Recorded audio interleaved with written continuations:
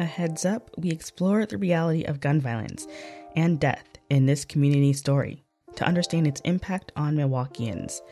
88.9 hosted a community panel on gun violence, and Chantel Riley shares her experience of how gun violence impacted not just her, but those surrounding the victim, her son.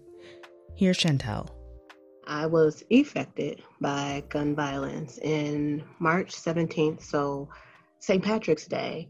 I was notified by the police department that my oldest son, my firstborn, Javonte Riley Sr., was murdered.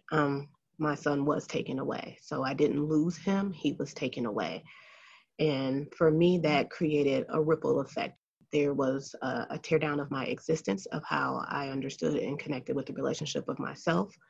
It tore down the existence and understanding of the relationship that I have. I have two surviving sons, and it changed the dynamic of the relationship that I had with them. It also, my son left behind a son, and my grandson at the time was 17 months.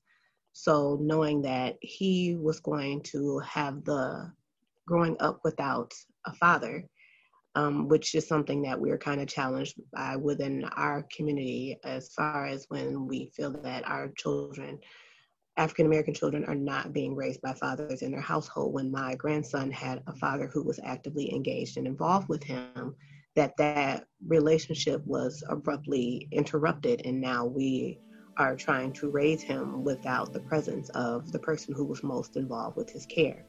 Now Chantel is active in helping others through gun violence and mourning.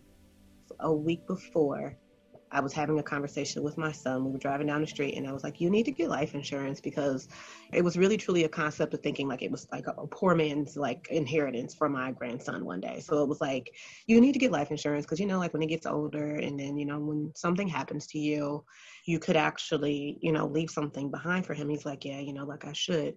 So yeah, but we didn't get a chance to follow through with that. So like I said, a week later, he was gone. So we were trying to not just come to terms with what had happened with the situation, but now I am trying to determine how we're going to financially bury him. I started doing community education on like the value of having life insurance and talking about advance directives, because we don't have these conversations. I facilitate a death cafe every month. So because I realized, guess what? People are dying. We're all experiencing death. We all are connected to death. No one's exempt from it.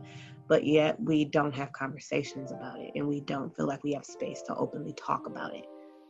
To hear more and the activism Chantel has taken against gun violence, go to radiomilwaukee.org. I'm Olivia Richardson for 88.9.